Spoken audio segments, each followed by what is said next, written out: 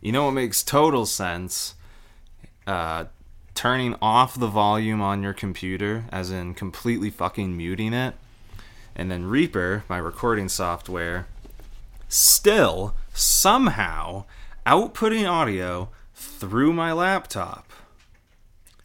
Good thing I can mute the channel, otherwise you'd be hearing a delay as we roll into the Kalvin Strangecast for April 30th, 2021. What's going on, guys? How the hell are you? Justin. Yeah, oh man. Geez, I haven't even looked at my website in several days. Days is kind of making it sound even a little less extreme. Guys, it happened. How many times have I been warning you that it was going to happen? April is a hard month. March is a hard month. I think March was the first one I was complaining about, but April's just as hard, man. And I don't know why. I don't know what it is that causes me to get really fucking depressed this time of year and not want to do anything, not want to apply myself, and I don't know, man. I'm just looking to see. My last Strange blog was on February 13th, and it was very, very low quality. So that was almost 2 months ago. And Strangecast's last episode was March 30th. So, hey, look at that. From March 30th to April 30th. It seems like I get pretty upset with myself for taking so long, and then eventually jump back into it. Back into the pod. Yes. You know, one of the main things that makes the pod so difficult to do is the fact that I do know that there's not really much of a listener base. It's pretty much my friend Justin, as I joke about all the time. I know there are other people, there are certain friends of mine like Mike Farrell who will frequent my website. Not that I've updated that since February 13th or whatever that was. But I struggle with doing this podcast because really I don't have a theme, I don't have a direction, I don't have really an idea of what I'm doing here. And I shouldn't do that, that's very loud. I have been coming up with some ideas on perhaps where I would like this podcast to go. Now, I own this website, which basically means I can host this podcast and I can host it as whatever it is I want it to be, really. So I have been thinking lately that perhaps I need to find a way to inject some more focus into it. And one idea that I had, this is an extreme idea, but I don't really care, would be doing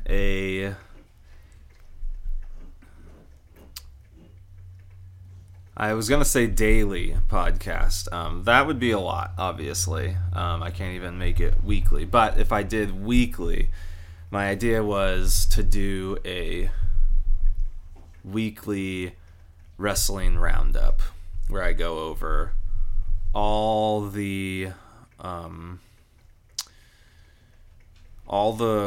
companies that are worth talking about and report the results, basically. And my idea would be to really try to approach it in the way that you would report on legitimate events and who won and who lost. There would be zero discussion about, oh, this guy's getting a push and this guy's getting held back and like, boy, they really botched his character, man. None of that.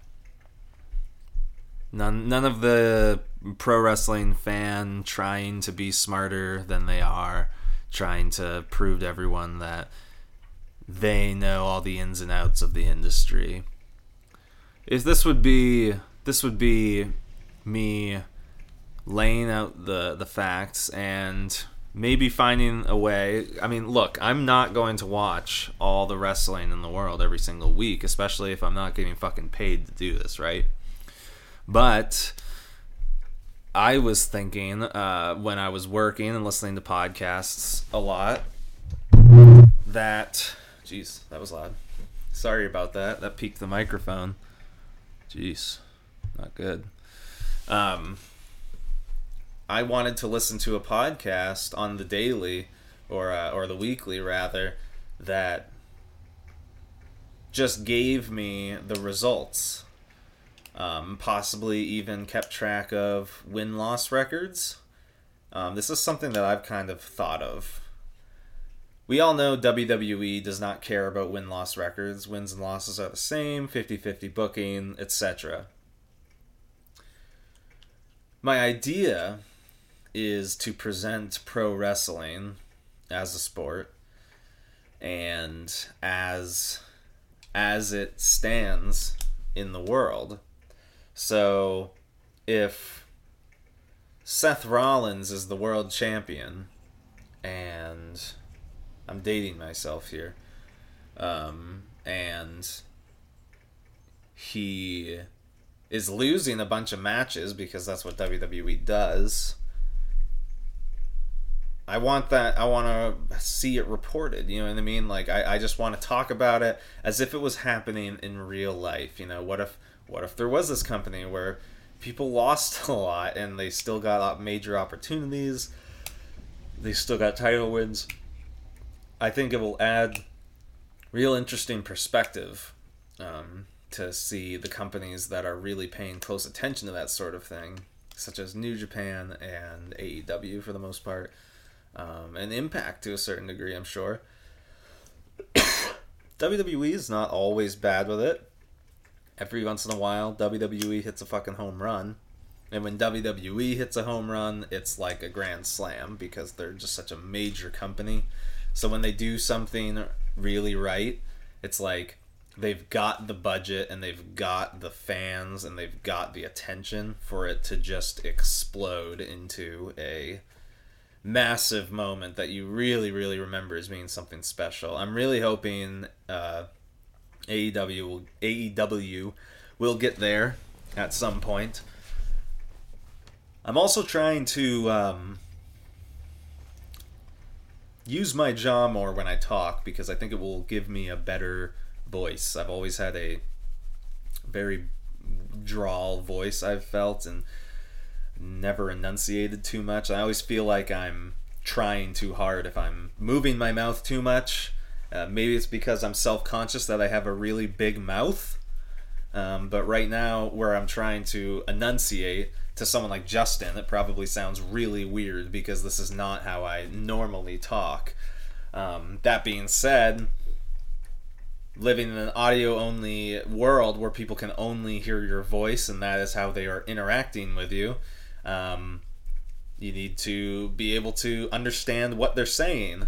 The other thing is, I do think there's a future for me doing some sort of play-by-play commentary or commentary of some sort in pro wrestling.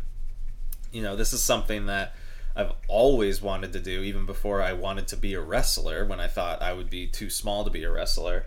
I always loved doing commentary on video games and stuff, you know, with your friends, just having fun. Not saying that I'm good at it or anything, but I'm just someone who loves it, who would love to learn and get better at it, particularly for something like Limitless. So that's something that I think about for my future down the road. You know, what happens when, you know, maybe I hit my mid-30s or maybe I'm moving into my late 30s and pro wrestling's still not working out for me. You know, I got into pro wrestling late and it's been a regret of mine for a long time, but I also try to live my life without regrets and try to remember that, you know, it's the journey, not the destination type thing. You know, moving from not thinking I could be a wrestler to becoming a wrestler, that is an experience in itself and worthy. I think in pro wrestling, it gets to my anxiety a lot because pro wrestling locker rooms are great. I mean, the indie wrestling locker rooms that I'm a part of are great, for the most part. But, and I'm just going to plug in my computer real quick, there is still always a sense of who's... Oh my god, piece of shit computer. Who's committed to the business, who loves it the most, because there's this huge gatekeeping. I mean, gatekeeping, that's gate, not gatekeeping. Gatekeeping is a huge problem in pro wrestling, and pro wrestling was in a lot of ways designed around it. I mean, the word kayfabe was designed to talk about the business, or to let people know that there were people who weren't smart to the business around, kayfabe. So, geez, I'm really going on a tangent here. What the hell am I talking about? Right, gatekeeping in pro wrestling. There's a lot of people that will say, and you'll be taking a seminar, which, if you want to pretend like you know everything about pro wrestling, just be a indie wrestler and attend a seminar. And then you can talk to everyone like you're friends with that wrestler. Oh yeah, he said this to me and all this stuff. It's great listening to people, actually think that they're friends with them. I don't know why I'm being so fucking negative. It's just the way it is. It's just how I'm gonna be. Raw, live, unfiltered. It's Kalvin Strange. Bitching about something. I saw Brandino Davis. I posted something positive on my Facebook feed, and the only comment was Brandino Davis being like, wow, he said something positive. What positive things can I talk about in 2020/2021? What positive news do I have to bring to you? Besides certain video games coming out and stuff like that. I do want to get into video games. I guess I'm more excited to talk here than I thought. Anyway, the gatekeeping, it all comes down to someone saying, gee, if you're not willing to, break up with your partner and travel the globe, do you really want to be a pro wrestler? Because if you don't want to go the hardest, then you should just get out. You're taking up too much room, brother. Now, I understand this sentiment is usually used to stop independent wrestlers who are getting into wrestling for the wrong reasons. And by that, I mean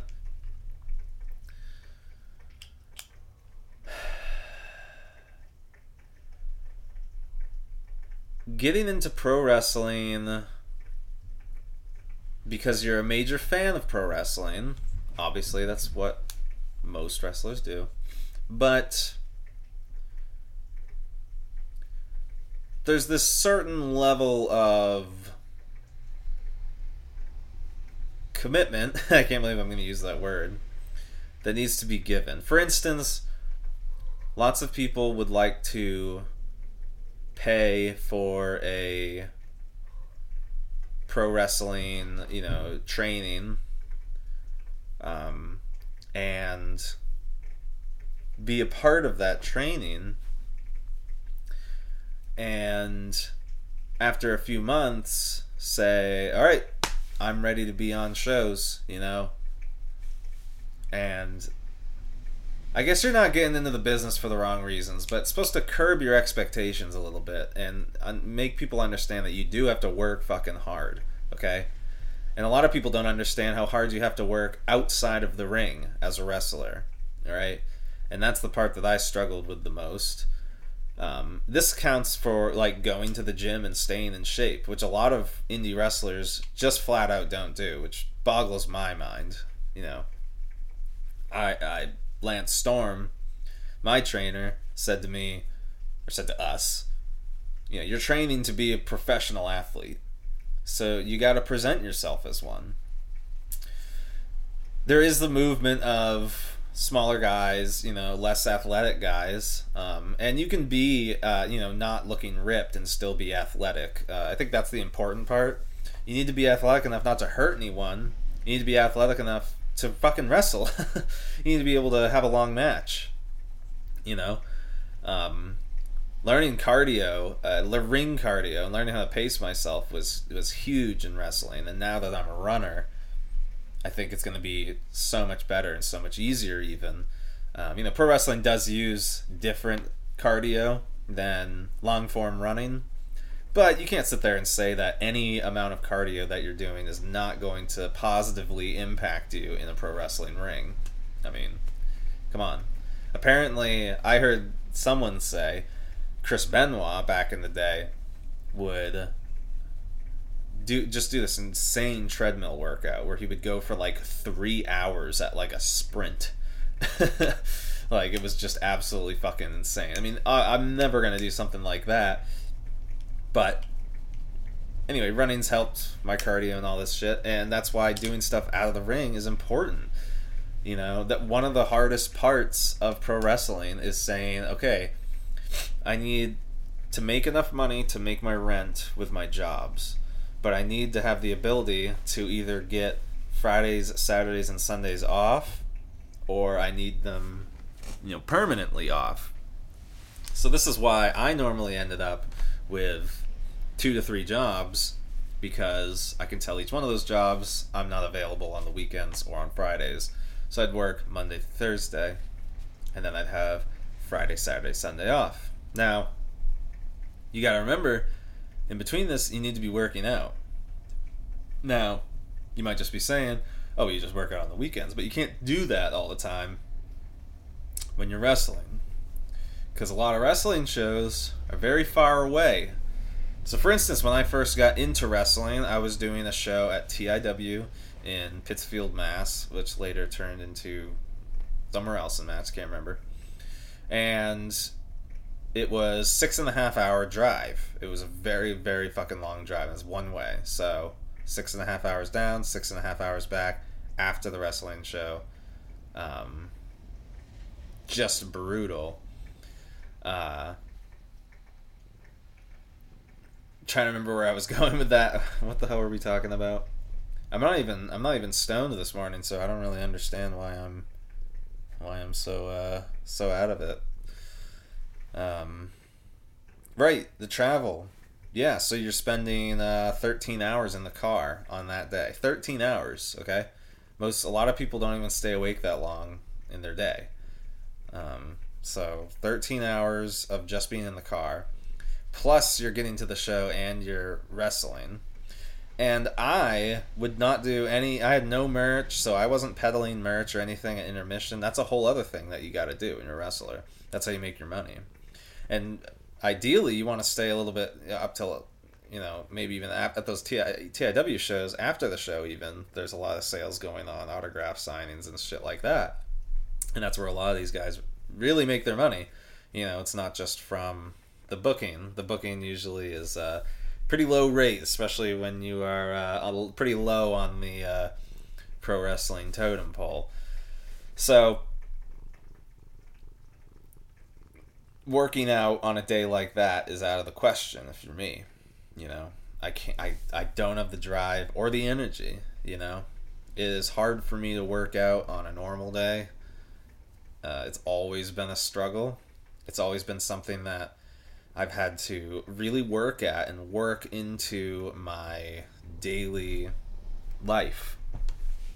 I fell out of working out real hard when the pandemic hit, but I managed to do some workouts, and I think I was in good enough shape at the time that when the coronavirus hit, I was able to kind of carry myself for a while without doing those workouts. I've lost pretty much my entire back, which is very sad. I was in probably the best shape of my life when the coronavirus hit. I was miserable, though. I was really dealing hard with depression and anxiety, which I always do. I mean, obviously I talk about that here, but I was struggling really hard. So even though I was in that really good shape, I think I was burning the candle at a lot of ends. I was really, really addicted to caffeine at the time, and it was really fucking up my health. I can say that for certain now that I have been off of caffeine. When I say off of caffeine, it doesn't mean I don't drink caffeine. It means I don't drink caffeine every day. I don't have urges to drink caffeine. I don't get caffeine headaches anymore. It was really liberating to get off of it because now I get excited when I have a coffee or when I have tea. Because when I have tea, that gives me an energy boost, and it used to not do dick for me. That being said, now I'm smoking a lot of THC, let me just put it that way. Or vaping or ingesting in one way, shape, or form. Medicating, but it has gotten to the point where my tolerance is very high. No pun intended. So I have been thinking about weaning off that for a little bit, but when you wake up and you have no motivation to do anything, and you need to go for a run, and you need to, do some push-ups, and you need to do a podcast, and you need to stream, sometimes, man, it really helps. It's a rainy day here. I was very, very thankful to see that I really needed a nice rainy day, because on rainy days, I don't go for runs. Now, I saw a guy running with a raincoat, shorts, wet running shoes, and I admire it, and I do think that guy is driven. But I've also learned that getting yourself to do the things that you need to do, and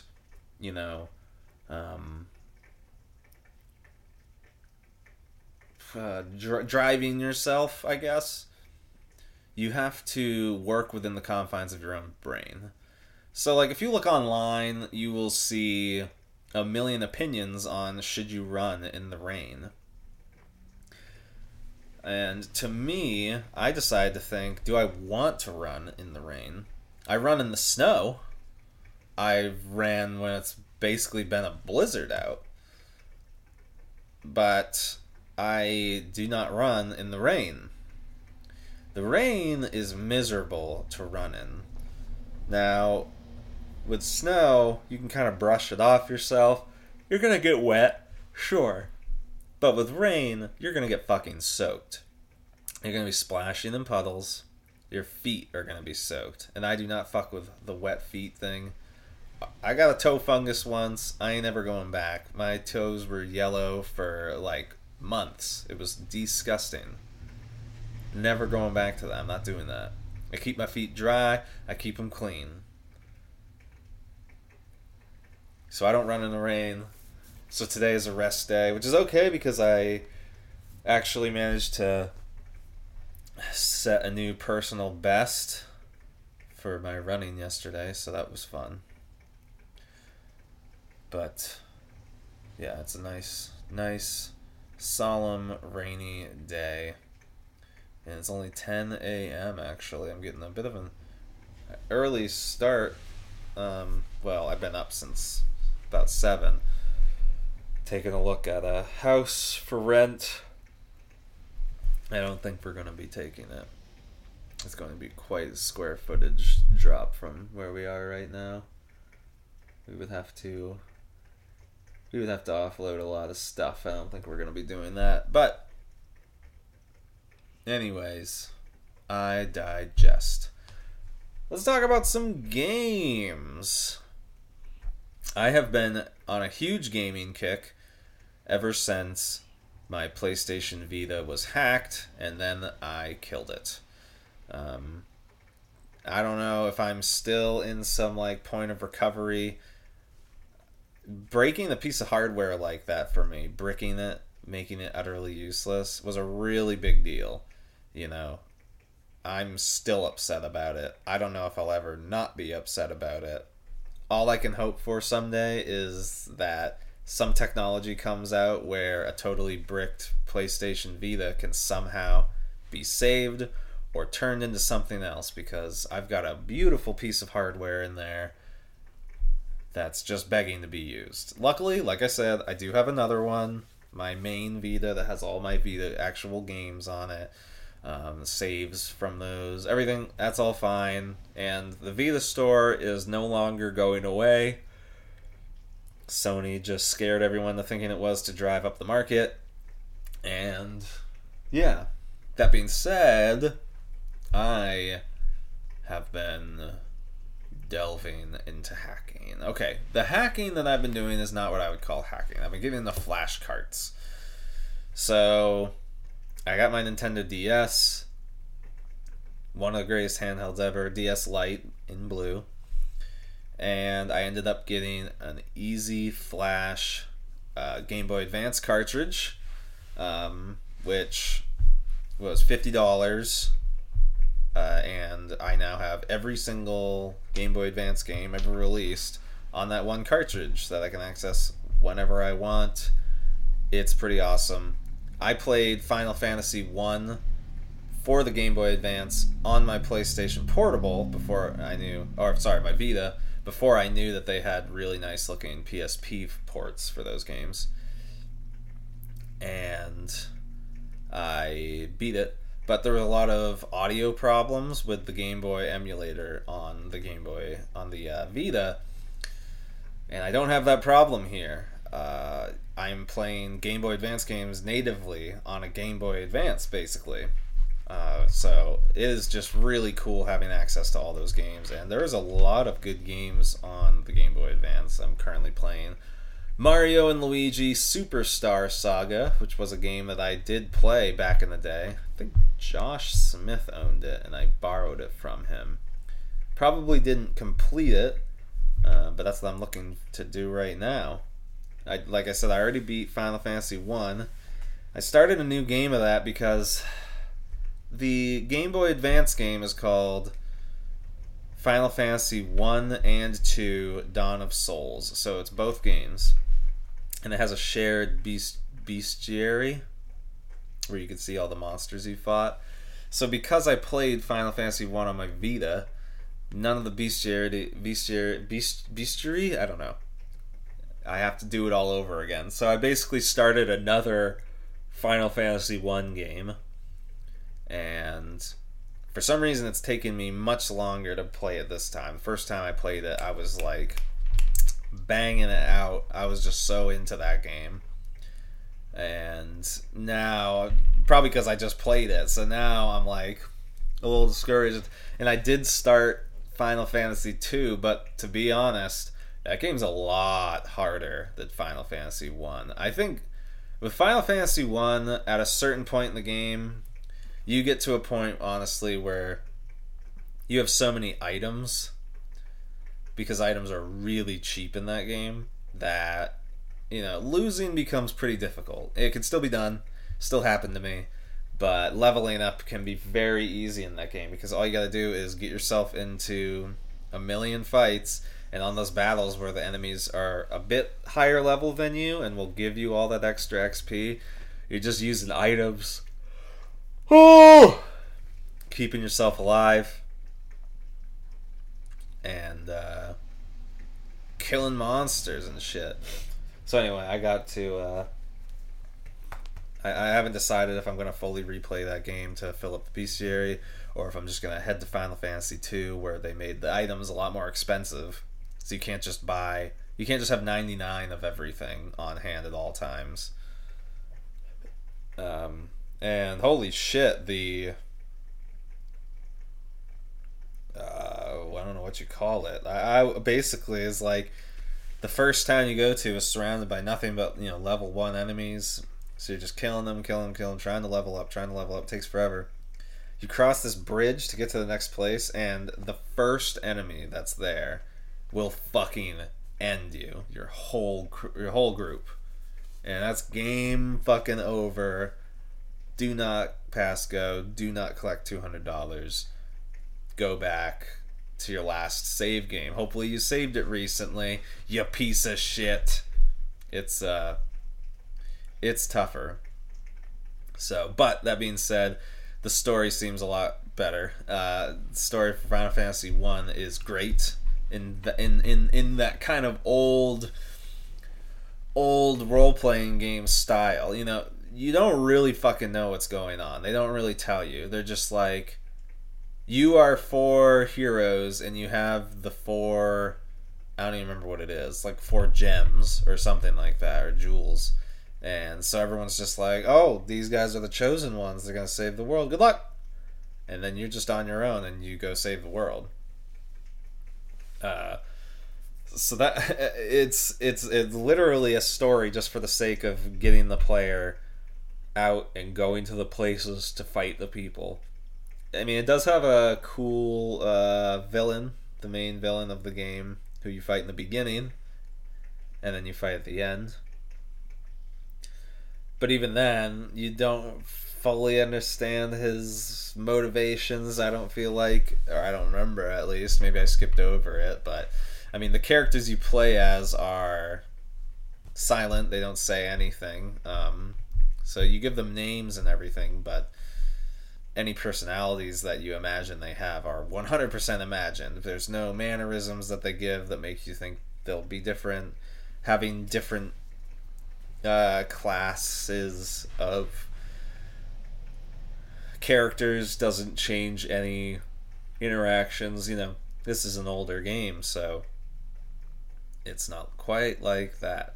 Final Fantasy 2, my main characters were already talking and having a relationship and being worried for each other and talking to each other and laughing with each other. So I'm really excited to play 2. I think 2, from what my friend Bill Ridley told me, has one of the biggest quality jumps from like one game to another. And in his opinion, 2 is one of the best. He said he thinks it's going to be one of my favorites.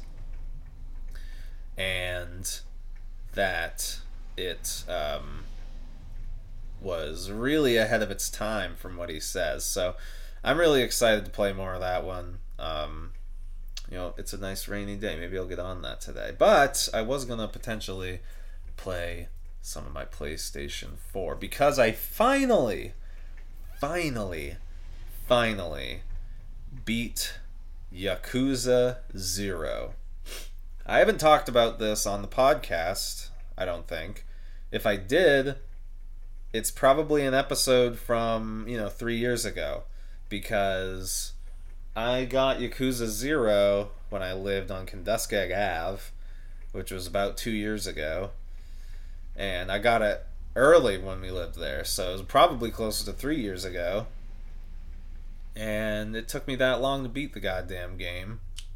That game has some long-ass cutscenes and so many side missions and so many mini-games. I mean, the mini-games in the game are like full games that other companies put out as, Mahjong, that game? They play it differently than the way Americans play. Americans, we have the one that you played on Windows 95 where they just are all stacked up and you click the ones that match that are on the edges or whatever. That's not Mahjong. I don't know what the fuck that is. That's like American Mahjong or something. Real Mahjong is the most confusing fucking game you'll ever play in your goddamn life. As a Westerner. And I don't know, maybe even as someone who's Japanese. I have no idea. Because there were 20 pages of instructions, okay, on Yakuza 0 on how to play Mahjong. I read them over several times on several different occasions, and I still could never, ever, ever figure out what I was doing. Am I getting a phone call? I am. I'm not answering that. Yeah, no. Yeah, so, there's a mini game for buying and selling properties and assigning certain managers and security personnel and scouting agents go to these properties, and you have to begin collections on the properties and then buy other properties, try to get better managers and better security and all this stuff to try and level up the businesses so you can make more money from them for when you need to collect from them. that's just one mini game that you get like no time to even delve into until the post game. On top of that, with the another character that you play as, you have a whole cabaret club that you need to manage. You know, complete with escorts. They're not prostitutes. They're like, you know, just pretty girls that go and sit with guys that, I don't know, apparently that's what people do sometimes. When you're rich, you just pay a pretty girl to sit with you and go, ha, ha, ha, laugh at your jokes. Yeah, you have to do that. It's like you're assigning people to customers, and you got to keep them happy and make sure you're assigning the right girl to the right customer, make sure that their personalities match and they're having fun and all this stuff. You got to kick problem makers out, and like it was, and it's just this mini game, but it's like a full game. Like it feels like a mobile game. It literally feels like a mobile game. There's so much stuff like that in Yakuza 0. It took me forever to get through it. I beat it. I've only completed 26% of the entire game, according to the achievements at least. It's huge. Now, the reason why I really wanted to get Yakuza 0 when it came out was because it was part of the 10th anniversary project. Now, the original Yakuza came out in 2005. No, maybe it was a little later than that. Maybe it was earlier than that. Well, 10th anniversary project. Anyway, they started this project, 10th anniversary project. The same guy who's been making all the Yakuza games, like, is still working on them, which is really cool. And there's a lot of them. And there's 7 of them on the PlayStation 4 alone at this point. Because when Yakuza 0 came out, they announced the 10th year anniversary project, where they were going to take the original 3 games, Yakuza 1, 2, and 3, which were on the PlayStation 2 or the PlayStation 3, and they were going to bring them to the PlayStation 4 as Yakuza Kiwami. So Yakuza Kiwami 1, 2, and 3. Now on top of that, when the PS4 came out, they came out with Yakuza 4, and then Yakuza 5, and then Yakuza 6, which actually has New Japan Pro Wrestling wrestlers in it, like Okada and Tanahashi and stuff, which is why I can't wait to get to that one. Which is effectively the final Yakuza game in the Kiryu saga, which is your main character. So then they released Yakuza 0 as sort of the wrap-up, interestingly enough, to the whole thing. And I can understand why, because I beat Yakuza 0 and I started playing Yakuza Kiwami, the first one, the remake of the first game, because that was given to me for free on PlayStation Network at one point. And that game moves much quicker than Yakuza 0. Yakuza 0, you can tell they put everything into it. The cinematics in those games are awesome. The voice acting is incredible. It is all Japanese, but I mean, if you can't hear emotion in people's voices just because they're not speaking English, then I don't really know what to do for you. I mean, the voice acting is seriously very special in these games, and the games are so unique. They are very powerful, and they are very grim at times, and then they can be outrageous and completely silly, and not take themselves seriously at all. I'm a huge fan of that, from Metal Gear Solid to, you know, this. Any game that can manage to make me care a lot about the characters and also laugh a lot, I think is a home run. Yakuza just has some like legitimately silly side quests. The side quests are crazy. I mean, the side quests, there's no voice acting for the most part. It's all text only. And because of this, it just means that the developers were able to really craft these big these big side quests, and each side quest plays out like if Yakuza 0, which takes place in the 80s, which is another great thing about it, like 80s Japan. If it was a manga or an anime and there were just self-contained episodes, those would be the side quests. I mean, they have Act 1, Act 2, and Act 3 for a lot of these things, complete with accompanying music that, you know, plays at appropriate moments. You know, there's always that moment at the end where, you know, this kid and, like, his dad that were, like, both having a misunderstanding or whatever, they finally come together. It starts playing this, like, really cheesy, like, 80s keyboard, and it felt really outdated to me. It works so well in the context of the universe, you don't even realize that they did it on purpose. You're just kind of like, man, that's so dated sounding, like that old keyboard with the, like, chorus effect or whatever on it. And now playing Yakuza Kiwami with the music that was in the game when the first game came out, I'm assuming, it's a totally different style. It's a totally different approach because we're not in the 80s anymore. Well, it starts in 1995 briefly, but we're in 2005 at the point of that game coming out. So it's a very interesting series, and I can't wait to get through the whole thing.